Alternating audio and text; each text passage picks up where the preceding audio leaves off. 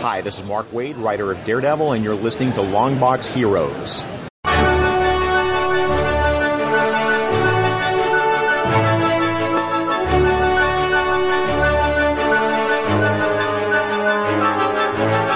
Hello, everyone, and welcome to episode 421 of Longbox Heroes. This is Joe, being joined by Todd. Todd, what is going on? I don't know, because I'm fresh. I know I'm fresh, ready to do this podcast. Full of energy, vigor, all that good stuff. Right. I do want to apologize up front. This may be the shortest episode of this in the history of the main show. Mm-hmm. You gotta listen to After Dark this week, that's all I'm saying. And we may be a bit punchy as this goes on. Again, punchy because it's light on news. We got a little bit of discussion about the cancellations of the Marvel Netflix shows, of course, the usual with the conventions happening this weekend, all the digital sales and freebies, what we read this past week, which was Unstoppable Wasp numero uno and Thor number 6. What we're looking forward to coming out this week, Todd's Art Attack, and not one, not two, but 3 TV shows, as we'll be talking about last week's episode of The Flash, the most recent episode of Doctor Who, and the season premiere of Legends of Tomorrow. That's right, the return of Wig O'Clock on this show. So let's get into things, and I'm dying here, so excuse me. Mm-hmm. Right. Think my mute button works. I didn't hear anything. Exactly. All right. So it was announced last week, and then it was announced this week, that respectively Netflix is canceling the Iron Fist and Luke Cage TV shows. Now, again, we say canceling, right? What is a TV show getting canceled on Netflix? Not happening anymore. Right. It's not that it's being canceled, it's just they're not making it anymore. They're not picking it up. Right, they're not picking it up. So the press release for this is very similar to that of the Iron Fist one. It just says, will not return for a 3rd season. Everyone at Marvel Television and Netflix is grateful to the dedicated showrunners, writers, cast, and crew who brought the shows to life for the past 2 seasons, and to all the fans who have supported the season.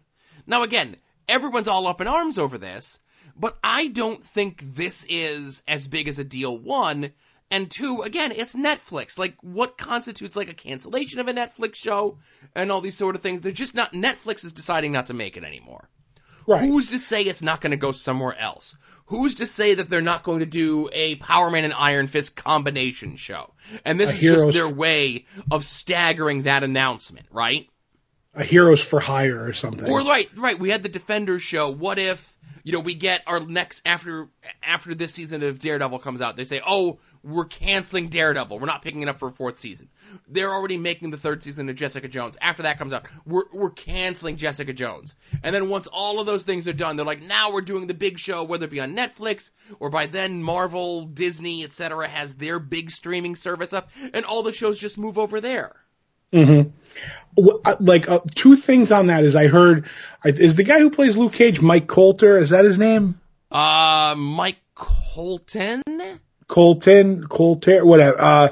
There was rumors that he announced that he's moving on from the character, like he's saying goodbye to the character. So I don't know on that. And the whole thing, maybe Disney, Marvel streaming to compete with DC streaming, they could do it. I don't know if we're going to get, all that. I'd like to see it because I think I watched all of Luke Cage season 2 and I watched Iron Fist season 2. Iron Fist season 2 got so much better. They actually, knew how to choreograph the fight, and the guy who played Danny Rand could actually do some stuff in season 2. That was one of the big problems. But that being said about, Iron Fist, Danny Rand was the weakest part of season 2, and I really like Luke Cage season 2, and I kind of want to see more. But as you're saying, what's canceling a show on Netflix? I look at it as canceling a show on network TV. We did our show. We have X amount of episodes. They're 10. They all come out at 10 or 13. All come out at once on Netflix. They do 20 on network TV show. When it's over, they make a decision. We're not making that show anymore. So it's the same as canceling a show on Netflix. But I also heard that on through articles and stuff, that the Luke Cage one was that the showrunner had 13 episodes planned out. They had their story. They had everything to go. And the Netflix was like, we're cutting back on stuff. Cause actually, Iron Fist went from 13 episodes to 10, which I thought helped it a ton for Iron Fist. It was too padded for the first season. And they were saying you have to do that for Luke Cage next year. And there was a lot of gruff behind the scenes where the showrunner was like, no, you can't do this. So there was a falling out. I don't know if all that's true, but maybe it is. And Netflix is just trying to cut money from places. And those Marvel shows are expensive from what I understand. So I don't know. I want to see them move these two guys, the Heroes for Hire, have Misty Knight and Colleen Wing as the Daughters of the Dragon. It was really fun. And if not, I'm going to be sad to see it go. And I'm about 3 episodes into Daredevil season 3, and it's really good so far. So hopefully we'll get more. Right. I had people telling me that Daredevil season 3 is awesome, that I really need to watch it like now. Mm-hmm. But again, I'm so far behind on all these Netflix shows. You know, I started all of them. I never finished any of them. The only ones that I finished were the 2 Jessica Jones ones. Did you finish The Defenders? No. Okay, I didn't know if you watched that, because in all honesty, if anybody's watching the Daredevil shows, Defenders is a big part of the Daredevil story. Like it's more a part of the Daredevil stuff than any of the other shows. Like it crosses in a lot of stuff from the other 3, but there's a cliffhanger that leaves you at the end of Defenders how you're going to do season 4 or season 3 of Daredevil. I look at Defenders as season 2.5 of Daredevil. Aha. So I would have to watch all of Daredevil 1, all of Daredevil 2, all of Defenders, and Daredevil 3. I think you would. I mean, I could explain the Defenders, but there are characters that are big in season 2 of Daredevil that are like the main antagonist in Defenders. You know what I mean? So, and then like I said, the cliffhanger of the end of Defenders is like, hey, is there even going to be a season 3 of Daredevil? Spoiler alert, there is. Oh boy. So my thing is, and again, I'm getting hung up on cancellation, but to me, cancellation is, you know, there's a difference between a show not being renewed and a show like, let's say, the Heather Graham show, Emily's Reasons for Why Not, which was a TV show that was canceled after its first commercial break, and they made like 13 episodes or 7 episodes or whatever it was, and they showed 1. And that show got canceled. And it's just them using the word canceled makes it seem like, oh, we had all these episodes of Luke Cage and Iron Fist ready to go, but Netflix canceled us and we're never going to get a chance to see them. Right. And I know you're saying you're getting hung up on canceled, but wouldn't you say like, oh, well, Quantum Leap got canceled. You know what I mean? Like, not that they had more episodes to do, like to air. I think like if with something with Emily's Reasons Why Not, there should be a totally different word for what happens there. Right. As to a show being canceled is just, well, you had your run, you're good to go. We don't have any more episodes to air, but we don't want to make any more. Where Emily's was so bad that they're like, we're not even doing episodes 4 through 12. We're done.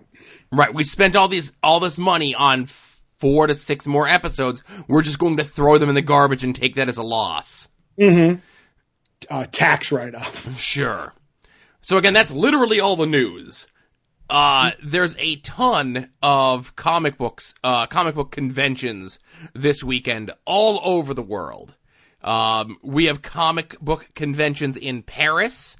And again, I'm going to do my best to kind of hit the big notes on these ones. Comic-Con Paris has a bunch of comic book folks actually there. Neil Adams, Gail Simone, Dan Jurgens, people like that. But Shannon Doherty is the big media guest, I guess, if you will. Mm-hmm. There's another comic book convention happening in Spain. That's a more comic book focused one, no media guests. And seeing like names like C.B. Cebulski on there was cool. Peter Milligan, Sterling Gates, a name I haven't heard in forever, is back out there doing stuff. There's an LA Comic-Con that has, again, tons of comic book folks. Scotty Young, Greg Capullo, Donny Cates, Ryan Stegman, Steve Lieber. But then on the flip side of things, for media guests, you've got Denny Trejo, Tenacious D themselves are going to be there, and Jake the Snake Roberts. He's in Tenacious D now? No, I wish he was, but Tenacious D, Jake the Snake Roberts. But also there, transcending both media and comic book folks, is The Rob is going to be there. The Rob? The Rob. Oh, okay. Shanghai Comic-Con has David Finch, Billy Tan, Scott Koblish. There's a Alamo City Comic-Con. Now this one is this is like 1 and 2 for me for what we're looking at with which one I'm going to, right? Mm-hmm. Alamo City Comic-Con, not so many comic book folks, even though they're calling themselves Comic Book Con. Jim Lee, Weiss Portacio is going to be there, sure. On the World Wrestling Entertainment side, Sean Waltman's going to be there. Goldust is going to be there. Charlotte's grandfather is going to be there. But listen to this guest of media folks, Todd. Robert Englund is going to be there. John Cusack is going to be there. William Shatner is going to be there. Jeff Goldblum is going to be there. Now, typically I would save these two names for last. Martin Kove and Sensei Lawrence. However, guests of honors at Alamo City Comic-Con, Arnold Schwarzenegger and Rick Moranis. Oh my goodness. That's what I said. I would totally get my copy of Last Action Hero signed. I would buy a copy of Rick Moranis's country music CD he put out. Did he really have a country music CD? Yes. You know how like Rick Moranis is kind of like he's done with celebrity? Yes. And it was, I think it was just one of those things. He's like, yeah, I'm kind of done. I'm not going to look for roles. I think his wife might have been sick or something like that. Honestly, I know the story. His wife actually, I believe, either sick or passed away. Okay. And he had to take care of the kids. Right. He said, I'm done. Like, I don't need to work. I can do this. Right. So 1997 was his last actual film that he starred in, right? Mm-hmm. In 2005 was the first time that he came out and he did like the full media rounds to do to publicize a comedic country music album that he was doing called The Agoraphobic Cowboy. Okay. Like he was doing like burgeoning podcasts at the time. He was on Conan O'Brien. And then he, in 2013, put out a comedy CD called My Mother's Brisket and Other Love Songs. Okay. And that was the last thing he's done that's the last thing he's done in 5 years. Was that comedy CD, right? He's living off that Ghostbusters money. I guess so. So the other big convention is the MCM Comic-Con in London. Tons and tons of comic book folks. Frank Quitely, Chris Claremont, Brian Azzarello, Jimmy Palmiotti, and Amanda Connor. Frank Thierry is going to be there. So those three over in London, that alone. But let's get into Kane Hodder is going to be there. He's Jason from some of the Friday the 13th movies. Mm-hmm. Linnea Quigley, go ahead and put her in your DuckDuckGo machine a little bit later on. Hey. What? Sorority girls at the Slime Bowl-orama, Linnea Quigley. Don't talk down to me, Joe. All right. Go ahead. I'm a much bigger fan of her work in Return of the Living Dead, but all right. Hey, I just thrown a movie that you didn't think I'd know that I know. Paul Megan? Is that McCann? Megan? Paul McGann, yes. Oh, okay. Aliens 3 he was in. Oh, okay. I know that movie. That was the best David Fincher movie there's been. And Colin Baker's going to be there. Yeah, he's my favorite Baker. But also at this convention, Todd, and I love when stuff like this comes up. David Soul, Paul Michael Glazer, and Antonio Fragris is going to be there. Antonio Fargas. Fargas. Huggy Bear. Okay. So, It's the Starsky and Hutch reunion taking place in London. Right. You know how I know Antonio Fargas is that's his last name? How? 1, he was Huggy Bear. Right. 2, Antonio Fargas Jr. was a running back for the Raiders. So every time he'd get the ball, I'd be like, Huggy Bear Jr.'s got the ball. Huggy Jr. That's right. Oh my goodness. So the links to all of those will be in the show notes, of course, as will links to the soon-to-be-named network at soon-to-be-named-network.com, soon-to-be-named-network.tumblr.com. Of course, whenever any of the shows by any of the people in our little conglomeration of podcasts, etc., go up, I don't even need to check. I know Prodigal Sons is done. I checked the Dropbox the other day. There's nothing in there. It might be there of now. course, you've got this show. You've got Longbox Heroes After Dark, which is a doozy this week. Profane Arguments, Puzzle Warriors 3. Now, Everlasting Minute is done. They did all the minutes of the Willy Wonka and the Chocolate Factory movie. But I thought the minutes were everlasting. No, again, it's a play on words, with the Everlasting Gobstopper. Anyway. Oh, okay. Now I get it. So, Podvocacy has gone through a change of life. A regeneration, if you will? Well, it's kind of split off. So the main show that was Podvocacy is now called Wrestling on the Edge of Forever, wherein Jason is making David watch a random episode of Star Trek. And David is making Jason watch a random wrestling match. And things don't go quite as you think they would. This week, the debut of it is David watching The Man Trap from the original series, and Jason watching Undertaker vs. Shawn Michaels from WrestleMania 26. Now, Podvocacy is now that. The new show is what Podvocacy was, which is not so much as an After Dark, but more of like a Before Dark. Oh, okay. Right, where like we took After Dark of just like the random stuff we would talk about before we'd start recording. That is taking the place of where Podvocacy was. Just go to soon-to-be-named-network.com. It'll all make sense there. But definitely check out the new stuff that they're doing with Wrestling on the Edge of Forever. Because I just want to say, in the immortal words of Buford T. Justice, I am as confused as a baby raccoon.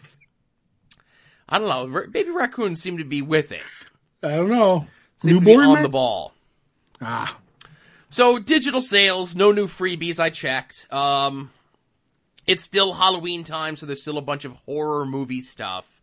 Titan has horror stuff on sale. Archie has their horror stuff on sale. IDW has horror stuff on sale. Dark Horse has horror stuff on sale. Marvel has 2 different sales going on. One involving Daredevil, probably because of the Netflix TV show, and a Jason Aaron Thor run. What I'm going to tell you to do is first figure out how to connect your Comixology account to Amazon, since Comixology is an Amazon company. Then click through our click-through, and there's a little button when you go to that Jason Aaron Thor sale, kind of like right to the right underneath the Marvel logo, that says Add All to Cart. You're going to want to go ahead and do that. And Comixology is kind of smart, because if you already have some of these books, it'll filter out the ones that you already have. Oh, really? That's a brilliant aspect of that. Right. Once you log in, it'll say you already own this, and it'll take them out of your cart. But if you buy all of the Jason Aaron Thor comic books, you're pretty good on comic books for a good chunk of time. Yep. He's been writing it for a while. It's, you want to get it in single issues, you want to get it in the trades, however it is that you want to get it, it's all there. Like I said, whether you want to get all 86 single issues, you want to get all 14 collections, I say, you do you, partner. And you won't be disappointed. That's right. And then DC's big sale is Harley Quinn and the Joker stuff.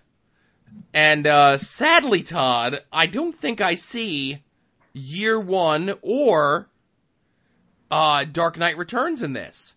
What? So I hope that whoever put out a DC sale involving Batman and or Batman characters and the Joker and didn't put those two trades in there, I hope someone lost their job over this. Now, are they Batman and the Joker stories together? Because was the Joker in year one?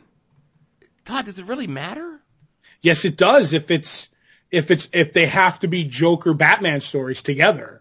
And as weird as it is, like they don't have, just as an example, they don't have, they do have, no, they don't. I was going to say, I'm like, oh, they do have the trade for Dark Knight Returns. No, they just have issue 3, because issue 3 is the one that the Joker's actually in. Oh. So, like, you know what I mean? Like, anyway, all right. All the links to those are in the show notes as well. I don't like how they put these sales together. Oh, they give you aneurysms, I don't want to they? be in charge of them. That's all I'm saying. You do that. All right, so let's get into what we read from this past week, Todd. Let's start with Thor number 6. Sure, because there's a sale on these books. Right. Thor number 6. This is taking place in the far-flung future where old King Thor is. Last we know it's old King Thor guarding the new Earth that he has created at the end of time. And old man Phoenix has shown up, Wolverine being possessed by the Phoenix Force, and they were fighting over, whether or not the Earth should continue. And along comes these monsters, Fing Fang Foom, and a bunch of other classic Marvel monsters to attack the new Earth kind of thing. And we find out that they are heralds for a big baddie from the olden days, and that is Victor Von Doom, who is also let's see if I get all the titles right. He is the Iron Fist, the Star Brand, and the Sorcerer Supreme, maybe? I think those are all of them. But I think that covers them all. Right, but he comes and he's like, this is, a blasphemy. You have created this new Earth on all places, the old ruins of Latveria. I must wipe this all clean. Wolverine, old man Phoenix, and old King Thor decide, let's put aside our grievances and take down this version of Doctor Doom. And Doctor Doom in this is so Doctor Doomy. It's ridiculous. And I loved this was epic on a scale. I know that's, this is me talking, having, the old King Thor, which I love, and having Doctor Doom show up and fight. And the way they do this fight is so well when it's all said and done, and the toll it takes and the way it's done. And even though we may not see much of the fight, it is epic. And I can't say, I'm not to spoil anything either. I just can't say anything more because we talk about this book so often, and Jason Aaron, I loved this issue of Thor. It was really good. Makes me want Jason Aaron to do a Doctor Doom ongoing. Mm-hmm. If you want to have it be just him doing different takes on Doom stories from the past, I don't care. Whatever it is, just do more Doctor Doom. Now, I will say this. I am surprised that we got the reveal of the worm so soon. Oh, and I don't think so. I think how many issues are we into this future Doom story? So we have 2 more, and that'll be a trade, so you gotta announce it sometime. I guess. I just think that they could have stretched that out a little bit longer, but it's not like a big deal. Mm-hmm. I'm just saying, I think they could have stretched it out, so the fact that they revealed it here, I'm like, oh, okay, now we're off and running. I think they could have milked the Doom stuff a little bit longer. I don't think the Doom stuff is over. Something happens in this issue that I think Doom isn't, done. Mm-hmm. I don't know if you know what I'm talking about. I don't want to give too much away. Yeah, but you get what I'm saying. Right.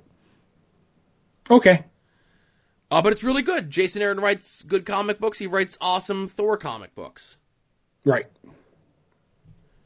So the book I was most looking forward to coming out this week was The Unstoppable Wasp #1, written by Jeremy Whitley, with art by Gihiru. Some places I see it as G. Gihiru. I'm not really sure. I was trying to look for this person's social media account. It was very difficult to find. Right. This person had previously been doing kind of, they did a Power Pack miniseries recently, and they're doing the tie-in to the Marvel Rising, animated show. Mm-hmm. Which I think is a good fit, a good adjunct to this. This picks up from where the previous series left off, and I do like that, most like the other Marvel books, they're doing the legacy numbering on these, and where this is issue number 1, but issue number 9 overall. Right. So we pick right up, Nadia has her girl, what is it called? It's Girl Research Lab, and GIRL is an acronym for Genius in Action.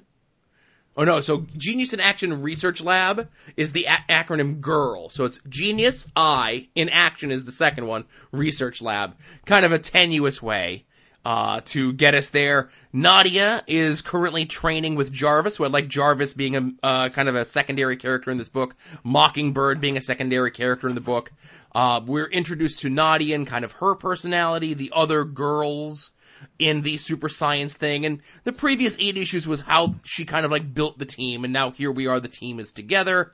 Nadia's still out in the field with them kind of back at the lab, working like, I don't want to say like a Voltron sort of thing, but it's kind of like the Wasp version of Voltron sort of thing, as she is attempting to take down AIM, who are evil again, and then Nadia, pronouns pal, has a little bit of interaction with someone from her past, while Janet is trying to take Alexis Miranda, who I guess is like the lead scientist girl, before a big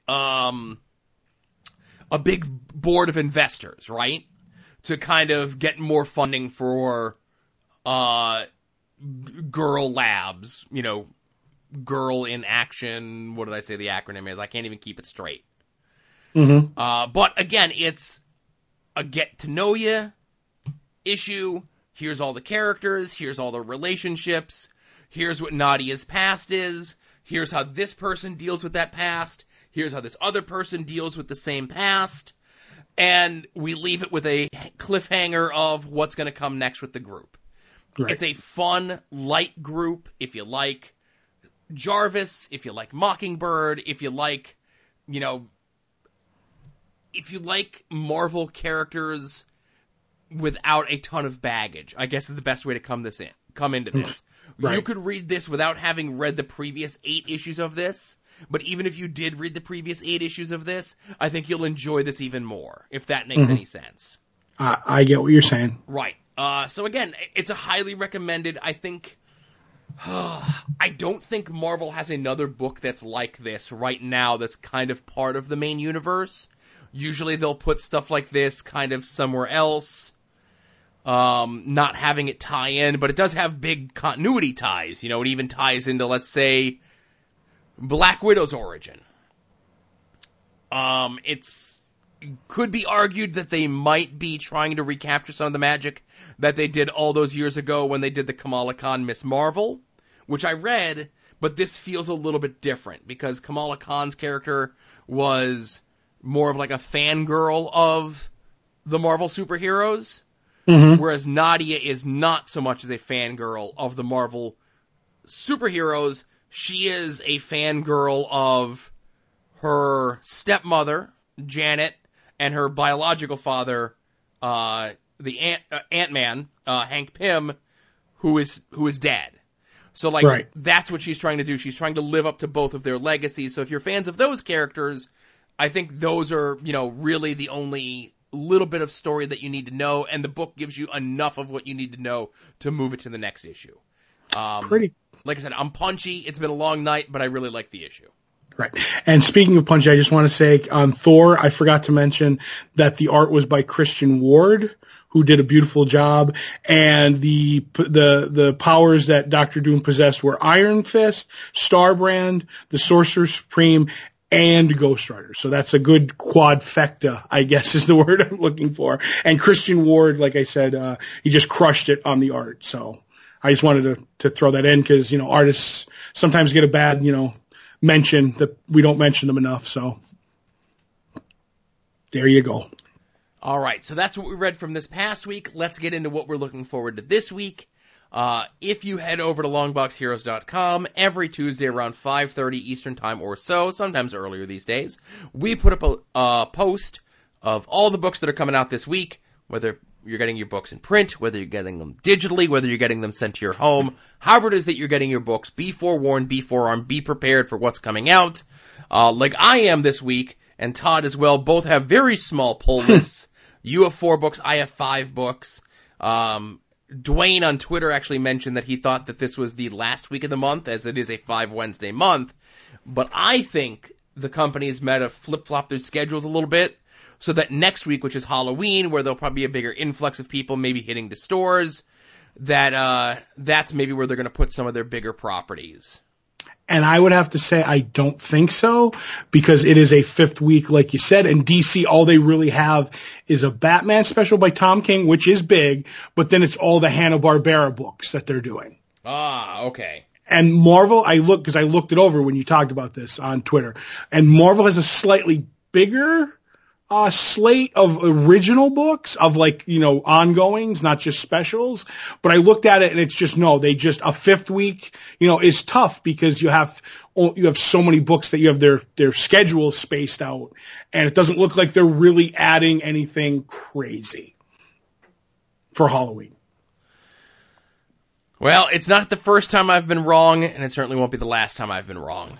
Hey, but you were right this week a couple of times, so that's good. Let's not go crazy. So, of course, we attempt to guess what the other is most looking forward to coming out this week. I'm still in the lead with more correct guesses. I think I have 5 more, and there's only about, 12 weeks left in the year?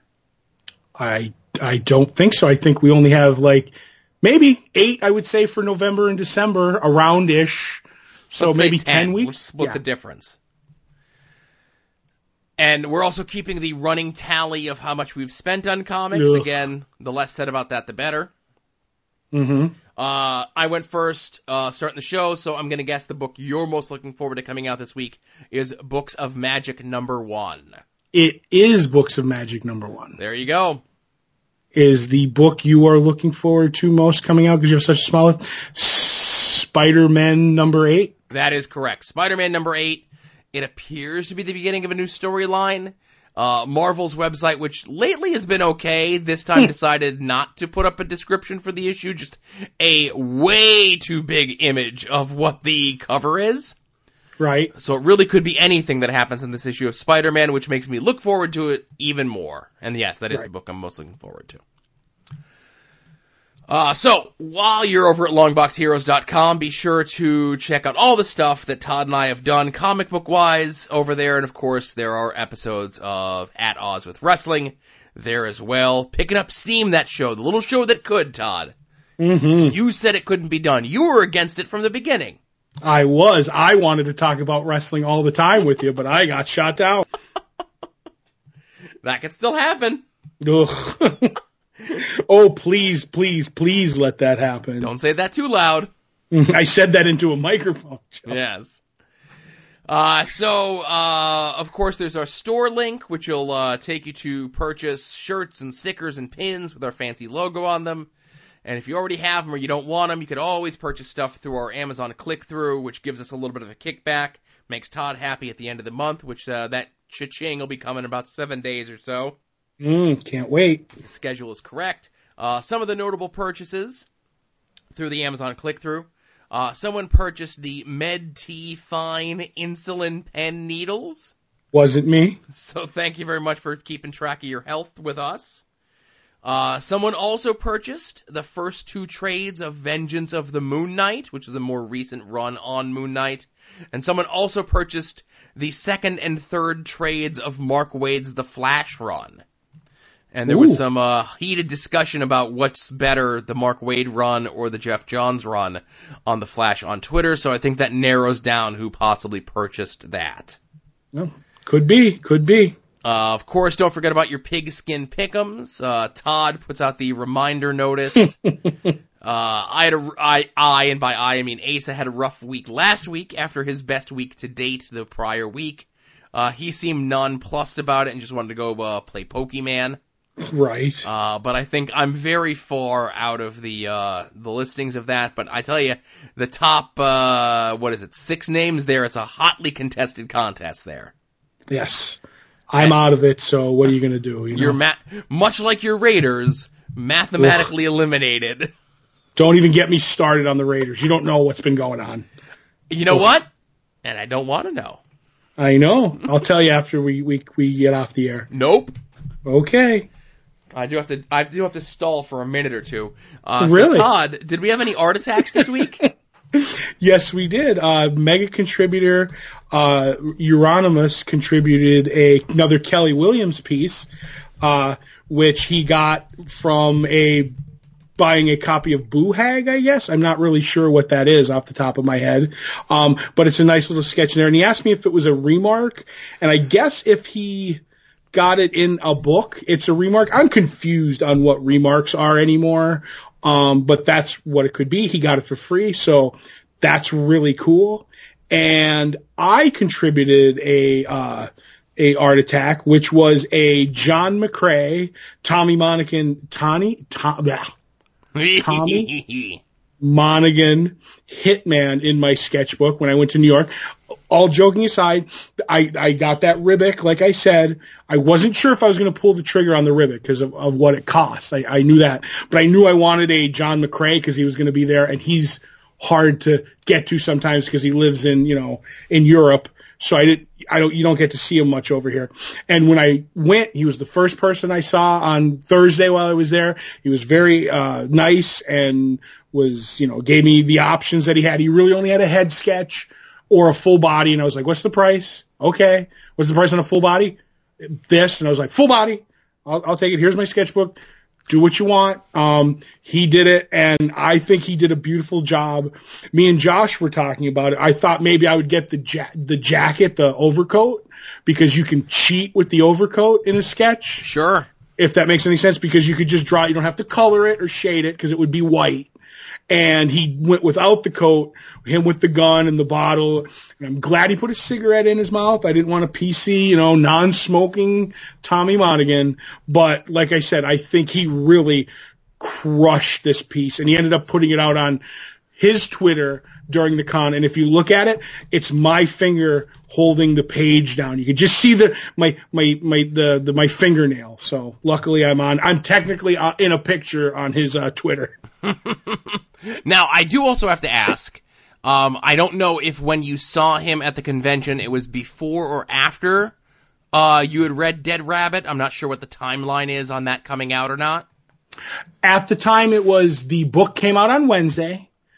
So I bought it on Wednesday, but I was getting ready to go to the con New York on Thursday morning. So Wednesday nights are usually check my bag, make sure I have my sketch, whatever I need. You know what I mean? Is my money in my bag? Is my ticket in the bag? So I didn't read any comics on Thursday or on Wednesday night. Thursday got up way early in the morning, went to the con, met him. I hadn't read a book yet. So I don't know if maybe I read comics at the hotel on Saturday night or Sunday. Maybe I read comics after my meal at Red Robin. I don't remember. Ugh. But I didn't read it until after I met him. And I wish I had read it beforehand because I really would have liked to tell him how much I liked it. But so I remind me to tell you something about John McCrae when we're off the. All right, we got a lot to talk about. The Raiders, John McCrae, scheduled tweets. Oh, they're scheduled tweets. Mm-hmm. So, that is all of that. Thanks everyone who contributed to Todd's Art Attack, of course. If you go to a convention anytime soon and you have something done, whether it be live in person, you have something commissioned and sent to you, you yourself are a burgeoning artist and you want to show us some of your cool work, by all means do so. We'd love to see it and tweet it out and share it with the rest of the world. Mm-hmm. So we did what we're looking forward to this week. Coming out, what we read last week, Amazon, football, all that jazz. Okay. TV talk time. Right. If you didn't see or don't want to hear about The Flash, The Doctor Who, or The Legends of Tomorrow, we bid you adieu. Thank you very much for listening. We'll catch you all here next week.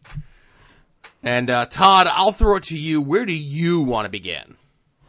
I would like to start with The Flash, maybe do Legends, and then end on Doctor Who. Okay. Unless you want to do it a different way. No. That's good.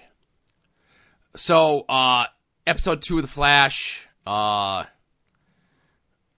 there's people who are stealing weapons, I guess? Right. And we get a little bit of information about Cicada. Is that how they're pronouncing it on the show? Yes, that's how his name is pronounced. Like Okay. the insect, I guess. Right, after an insect. Now, did you recognize who he was in the in dark shots, or did you look up on the IMDb to see who he was? You mean the actor or the character Cicada? The actor. I had to look him up. I have no idea who he is. Chris Klein, you would know more famously from the American Pie movies. He was like the beefy football player guy. That's who that is? Yes. Okay. That's why I said it's interesting casting. Cicada was an old, like, wizard-looking dude in the comics. Yes.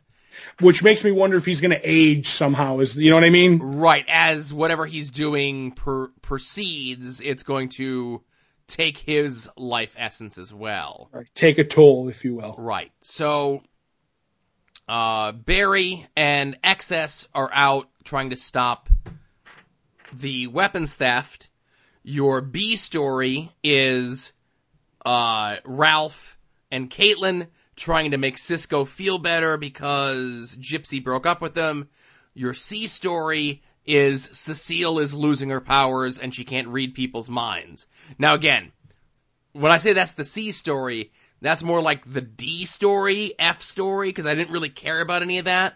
But the fact that they were making such a big deal about it, I think it's going to play into something more down the line. Right. We actually thought it was going to be more in last season. Right. And it didn't. So I don't know. I think they do have a card up their sleeve for Cecile's mind powers. Right. They're up to something. Mm-hmm.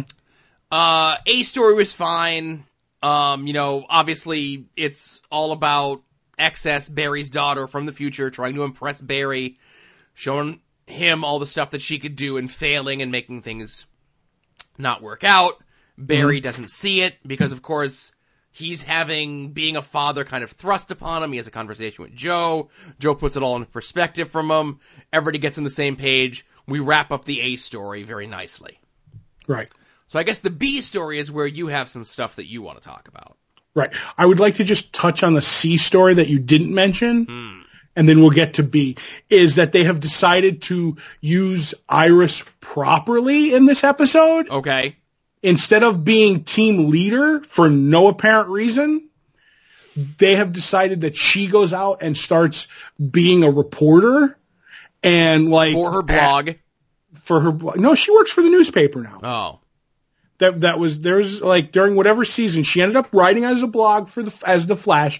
She got noticed by the Central City whatever, and remember there was the whole thing where she was working on stories and whatever. But there was that where she worked at I remember her editor got killed and everything. But she's again doing that angle and investigating stuff, which makes more sense to me than coming up with the scientific ways to bring down supervillains. Right.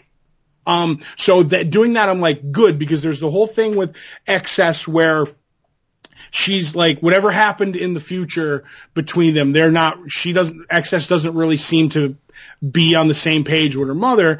So she's going off feeling like, well, I have to do my own thing, and my own thing is what I'm good at. And granted, they didn't play it up or set it up enough, but I'm much more happy with this role than the role that she had before. So I'm happy with that. But the B story is them trying to get Vibe over Gypsy, and Ralph doing great stuff, and he ends up having his Ralph Dibny's 27 steps to getting over the love of your life.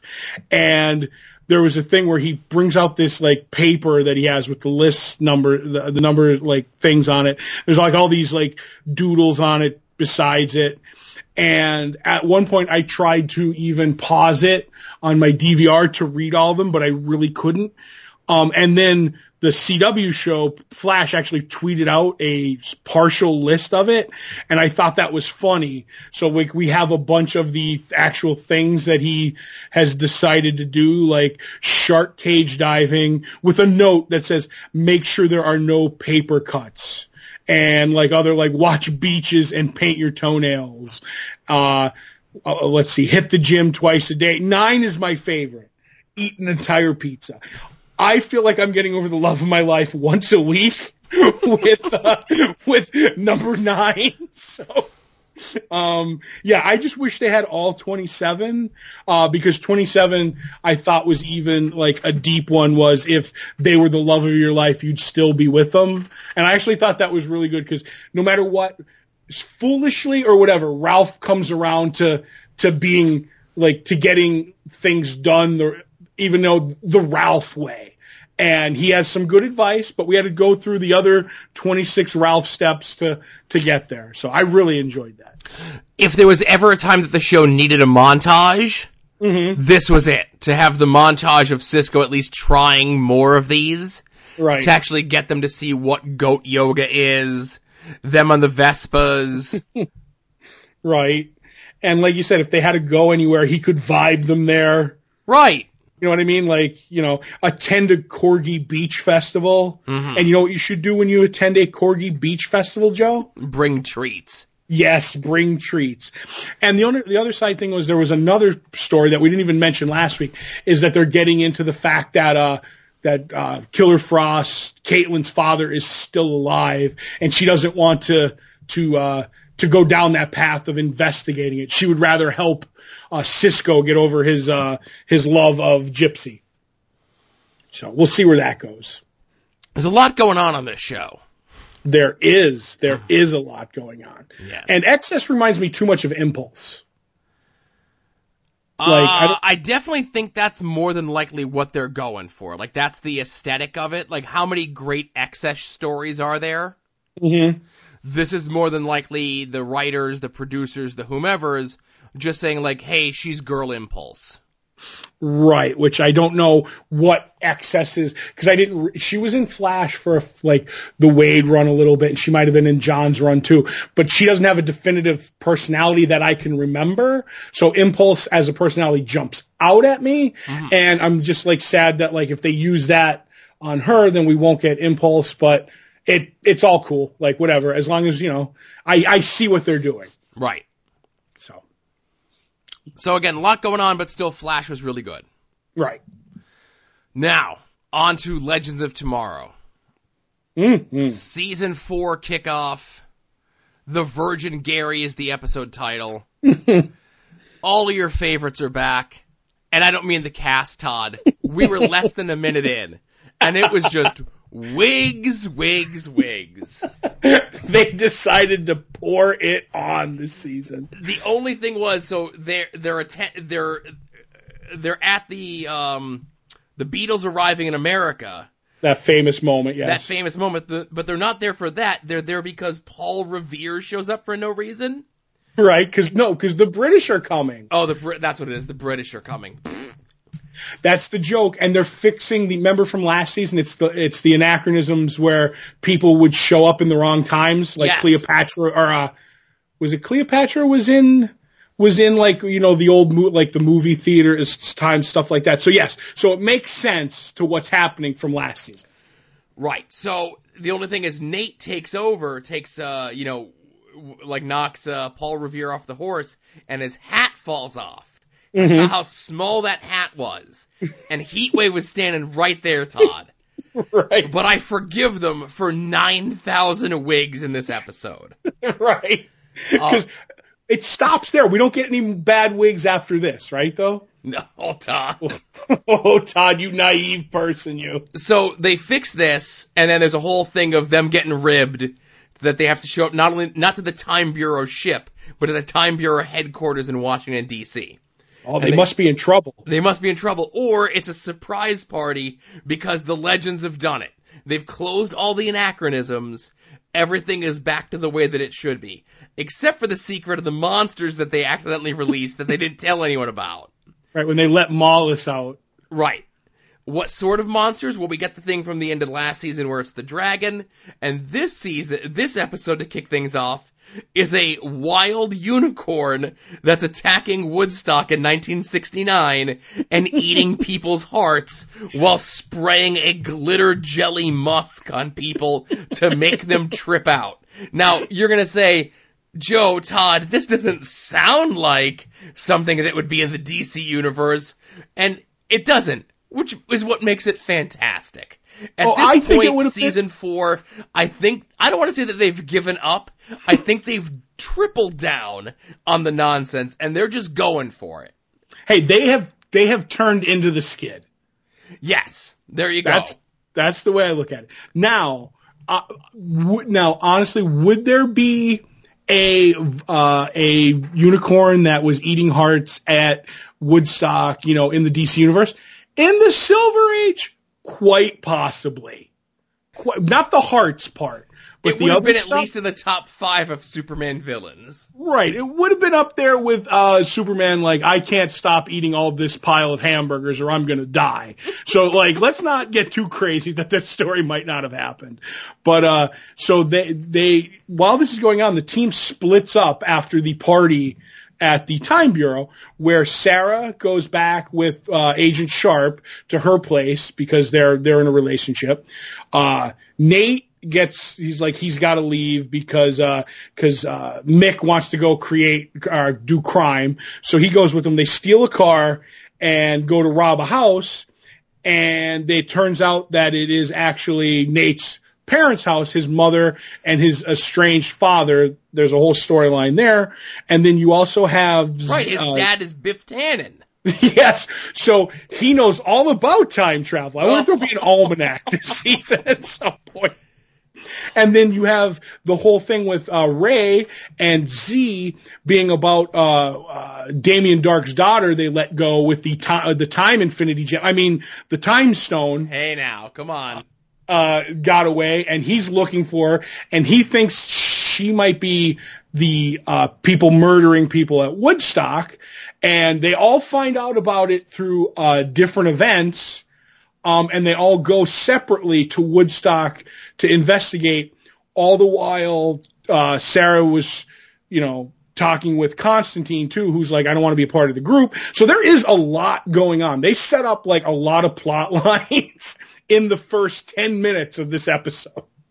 But like we said, they go and they're going to stop the unicorn from killing people at Woodstock because it turns out into the biggest hippie massacre in the history of mankind. They get Constantine to help. There are no wigs at Woodstock. It's all real hair. Oh my goodness. They need a virgin. They need the saliva of a what? I forget what it is, but it's ways so they can cram in fake Jimi Hendrix, fake Janis Joplin, and fake Jerry Garcia. Now, I just want to say on top of the Janis Joplin, not only do they have fake wigs there, but he needs a lock of a doomed person's hair. So tiny Ray Palmer as the Atom grabs a strand of the wig, and then they cut to a shot of him holding the hair, and it's like a CGI piece of hair. So they go all out with the follicles in this episode. But like you said, they need a virgin, and they get Gary, who may not be a virgin because of something he did with John, but John's like, that doesn't count. And he ends up being attacked by the unicorn. They burn the unicorn and send it to hell. But it doesn't go to hell alone. It rips off Gary's nipple and takes it to hell with him. John says, well, hey, I'm going to hell, but a piece of you got there first. So we're buddies now. And in all honesty, I don't think a piece of Gary in hell, that's the end of it, if that makes any sense. Right. I have a feeling you're going to see Gary as a more bigger part of the show going forward.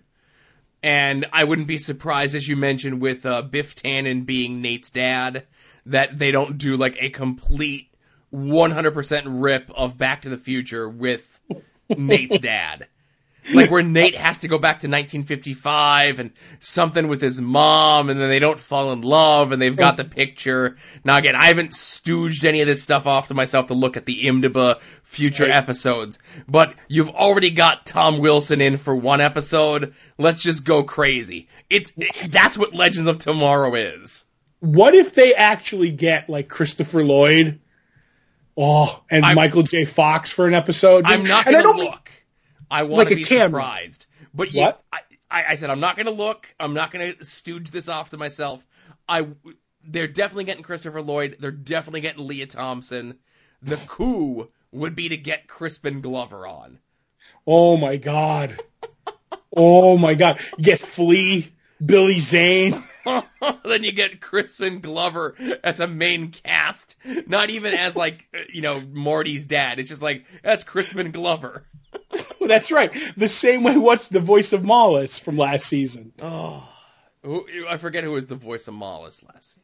He was from Fringe and he was in Lord of the Rings. Oh, John Rhys Davies, maybe? No, it wasn't Sala from Raiders of the Lost Ark. I don't remember who the hell it was. Right, but you know what I'm talking about. They went to the trailer and got him to do the voiceover. Yes. They could put it they could put it in her ear. Damien Dark's daughter. Somebody will tell us who it was. Right. But yeah, so all around, I really like the episode. Yes. Oh, and then John gets attacked by a poltergeist at the end, and which may trigger him needing the team that he so desperately never wants to be a part of. I loved Matt Ryan as John Constantine. Love him. Yeah, he's good. He's great. Amazing. The wig's getting better. What? That's not a wig. That's his real hair. So last but not least, Todd, is episode 3 of this season of Doctor Who. Right. Short version. They end up in 1955, Alabama, the week that Rosa Parks is going to refuse to give up her seat on the bus. A big moment in time that they need to make sure happens, and there is some other timey-wimey person there. I saw people on Twitter say that he looked similar to former Chikara wrestler Kevin Condren. I think he kind of looked more similar to Mac from It's Always Sunny in Philadelphia. If he had a duster on, it would have been fantastic. Again, he was 2 feet of leather away from wearing a duster. But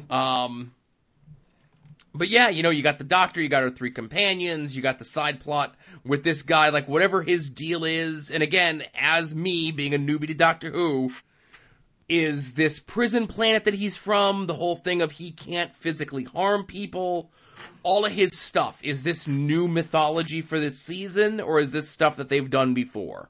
Yes and no. He's new character, never seen before. The chip that they put in you so you can't kill people, that I believe is new. If they have done it, I don't know. The Stormgate, the prison that he was at, has been mentioned and seen before. There was River Song was a character who was the Doctor's wife, actually, and she was in jail, wibbly wobbly, timey wimey, for killing the Doctor. And she would go there, but she could break out whenever she wanted because she was so good. But Stormgate, it is a prison. So like, you know what I mean? There's that tie to the past that gives you a little bit of, hey, we're part of the old Doctor stuff, but everything seems to be new, if that makes any sense. Yes. Right. So, what, did you like the episode? I did. Not too heavy-handed? No. Again, I think it was, how can I put this? Thought-provoking enough while not being too heavy-handed for a dumb person like me. And I say dumb person like me in that I am not a Doctor Who fan. Right. Where I felt as though this was another episode that would be more easily accessible to someone who is not super steeped in Doctor Who mythology that you could give just this episode in a bubble to someone, and whether they know about Doctor Who, care about Doctor Who, here are these people that want to make sure that this thing happens. Here's this person who wants to stop that thing from happening. Right. Here are the roadblocks for that person. Here are the roadblocks for these people. And as all of these points converge together, I felt the emotional punch was exactly what it needed to be. Excuse me. I don't think it was as heavy-handed as I guess you maybe felt it was. No, there are other people who felt it was heavy-handed. All joking aside, Adam, your podcast partner from The Fancy Gentleman. Oh, okay. Thought it was very heavy-handed, and he didn't like it because I'm just going to say this. This was not a Doctor Who episode in that there was no BEM, bug-eyed monster. It was very grounded in history, where you watch other episodes and they sprinkle some knowledge in, where this was like, she worked here, she did this, it was on this bus on this day. Like, there's a lot of history here. I'm not saying it's all accurate. I'd have to investigate it. But, there was a lot of that. There was no alien threat, like I said. It was more of them nuancing history, where that's never really happened in Doctor Who, where it's like, all right, we have to make sure the quantum leap thing. Usually when she shows up, she just has to stop the monster from killing, or if it's a history related thing, just stop the monster and that'll stop them from screwing up history.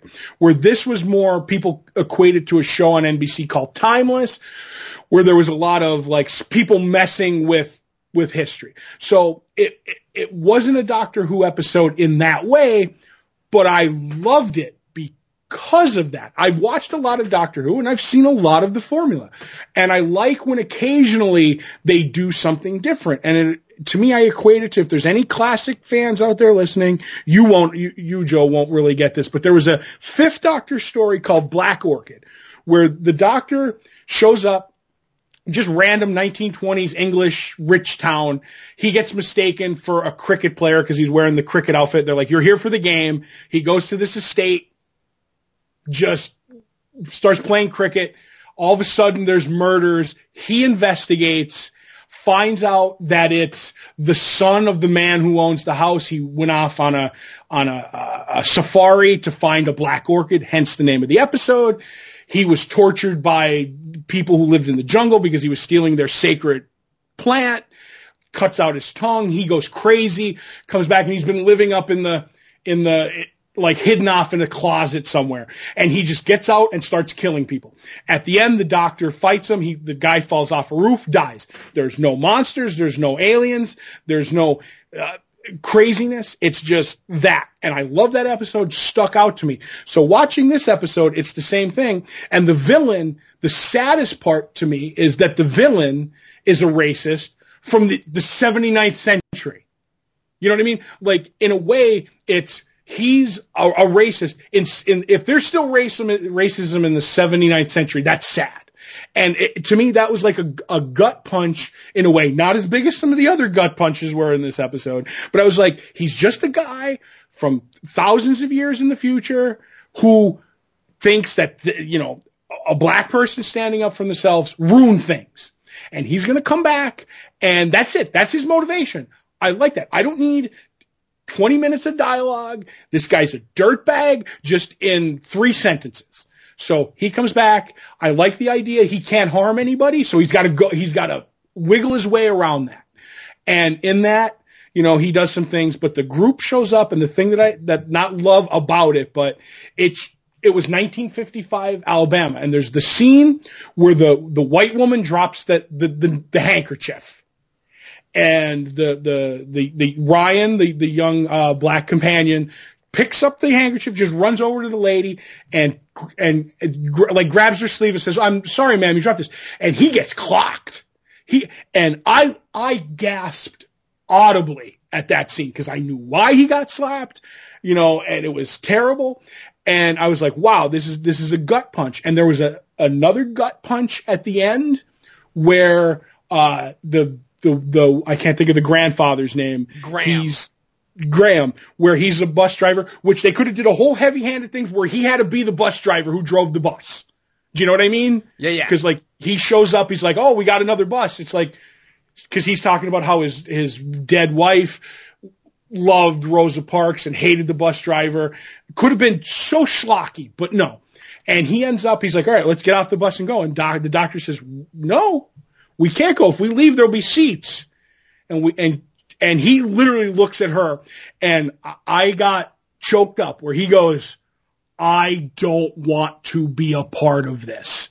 And she's like, we have to. This is crappy, but we have to do it so this can happen. And he looks crestfallen. And I really like that. And in the episode portraying Rosa Parks as a human being, where Doctor Who over the history is like, all right, we've had Winston Churchill. He's a big braggart and an over the top character of himself, and he's a parody. And we've met Shakespeare, and he's a parody of himself. The importance of Rosa Parks, you don't get to make her a parody of a character. You don't get to have her have quirks, and this story was too important. Not that Winston Churchill wasn't important, but he, a bigger than life character. So the way they handled it, I thought was respectful and different. And I really loved it because of that. And I don't know, it was one of my favorite episodes. And I think it stands on its own. And like you said, being a newbie, I could give this to someone and go, watch this. You're not going to get bogged down in X-Men history or any of that kind of stuff. You're just going to watch Doctor Who. And I really like that about it. And I think they are pulling back in on this version of the Doctor's quirks and tics and making her more normal, which a lot of people are like, no, we need weirdness. And it's not there. And I think that's what people miss. But we'll see. I want to see where this season goes. I don't think the episodes have been all that great, but I love this one. And I've rambled on, so. I think the Doctor talks. And again, weirdness. And again, I don't have this breadth of knowledge of the Doctors in the past. Mm-hmm. But I definitely think that they give her dialogue that's a little bit different, a little bit off the normal beaten path than you would get from the female lead of a science or action type show. Okay. You know what I mean? Like, she's not always confident in herself. She's kind of, she'll make a subtle dig at herself for the situation, or she'll crack a joke that doesn't fly so much. She's not really over the top where it's all jokes and all weird comments and so on and so forth. But in situations where on a sci-fi show, an action show or whatever, someone might have the perfect thing to say, she doesn't. Right. And I think that she's not as eccentric as other Doctors. And I think that's good because that'll be her thing. Do you know what I mean? Because each Doctor has a different thing. And like you said, you don't know exactly what I'm talking about. And I like the fact that they had a time displacement gun that would displace you out of time. And Ryan used it on the villain, and he's like, I dialed it back as far as I can. And I think he sent him somewhere. I'm hoping it's not the last we see of this character, of a villain who can't straight out can't even try to kill the Doctor. Now, his gimmick is, you know what? I hated, whatever. I'm a racist, whatever. But now I hate you more. And I'm coming for you. And whatever I do, it has to be clever because I just can't pull a gun and shoot you in the head. I have to use people. I have to manipulate people. And I don't think it's the last we've seen of this villain. So I'm looking forward to a lot of this stuff. And, hey, I'm still on board for your Doctor Who. I'm actually glad you really liked this episode. Mm-hmm. So, because I was worried that you were gonna do, and I mean this in the nicest possible way, so don't be offended. Your Joe thing, like where you see certain things, and I was wondering if you were going to attack some of the not so great Alabama accents by British actors, if you know what I mean. It is what it is. Right. And I was serious because with you, that could annoy you. Where I've been watching it so long, I will show you an episode where they go to Depression era New York, and the American accents, even me was going, this is terrible. But with Doctor Who, people have told me that I am Homer the food critic when it comes to Doctor Who. Even at its worst, the worst rating I'll ever give Doctor Who is 7 thumbs up. Oh. So that's my thing. And I wanted to see it how it was through someone else's eyes. Like we said, the Fancy Gentleman didn't like it. He thought it was heavy-handed. He's not enjoying the season. But you, from a fresh perspective, do. So I like getting all the information I can on this without diving too deep, seeing what people really think on the internet, because then it gets icky. Mm-hmm. Yes. Anyway. It's best to avoid what goes on the internet for most parts, except for this podcast. This podcast and all the shows in the soon-to-be-named network really are the only things you really should be involving yourself with on the internet. And wherever any of the other folks from soon-to-be-named network, Longbox Heroes, production arm, what have you, Podvocacy Productions, all of these things, everything else, every other corner of the internet, you're probably better off ignoring. Right. Yes. So I think we did a record fast podcast with news, comics, what we liked last week, this week, 3 TV shows. We powered through this episode, Jeff. Todd, I'm done. You're done? It's over. It's over? No more? No more. Looking up at the lights, huh? Yes, indeed. So for episode 421 of Longbox Heroes, for Todd, this is Joe saying thanks for listening, everybody, and we'll see y'all here next week. Remember, be a faucet, not a drain.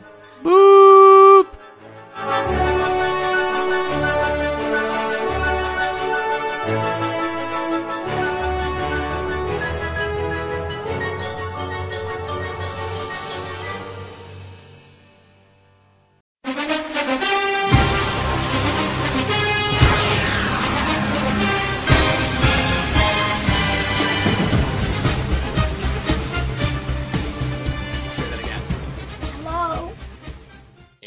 Raspy, his voice, coughing directly into the microphone. I'm sorry if you guys hear any chewing, because I have gum.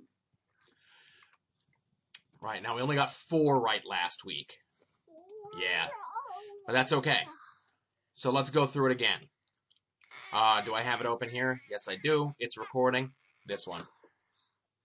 Dolphins. This. Eagles. Ravens. Chiefs. Steelers. Okay. Lions. Lions? Yeah. Buccaneers. Jets. Okay. Giants, of course. Always gotta ask, you never know. Colts? Hang on. 49ers. Packers. Vikings. Last one. Patriots. Good call. Hey, thanks everyone. Don't go running just yet. I hope it's like the quickest of the football picks ever.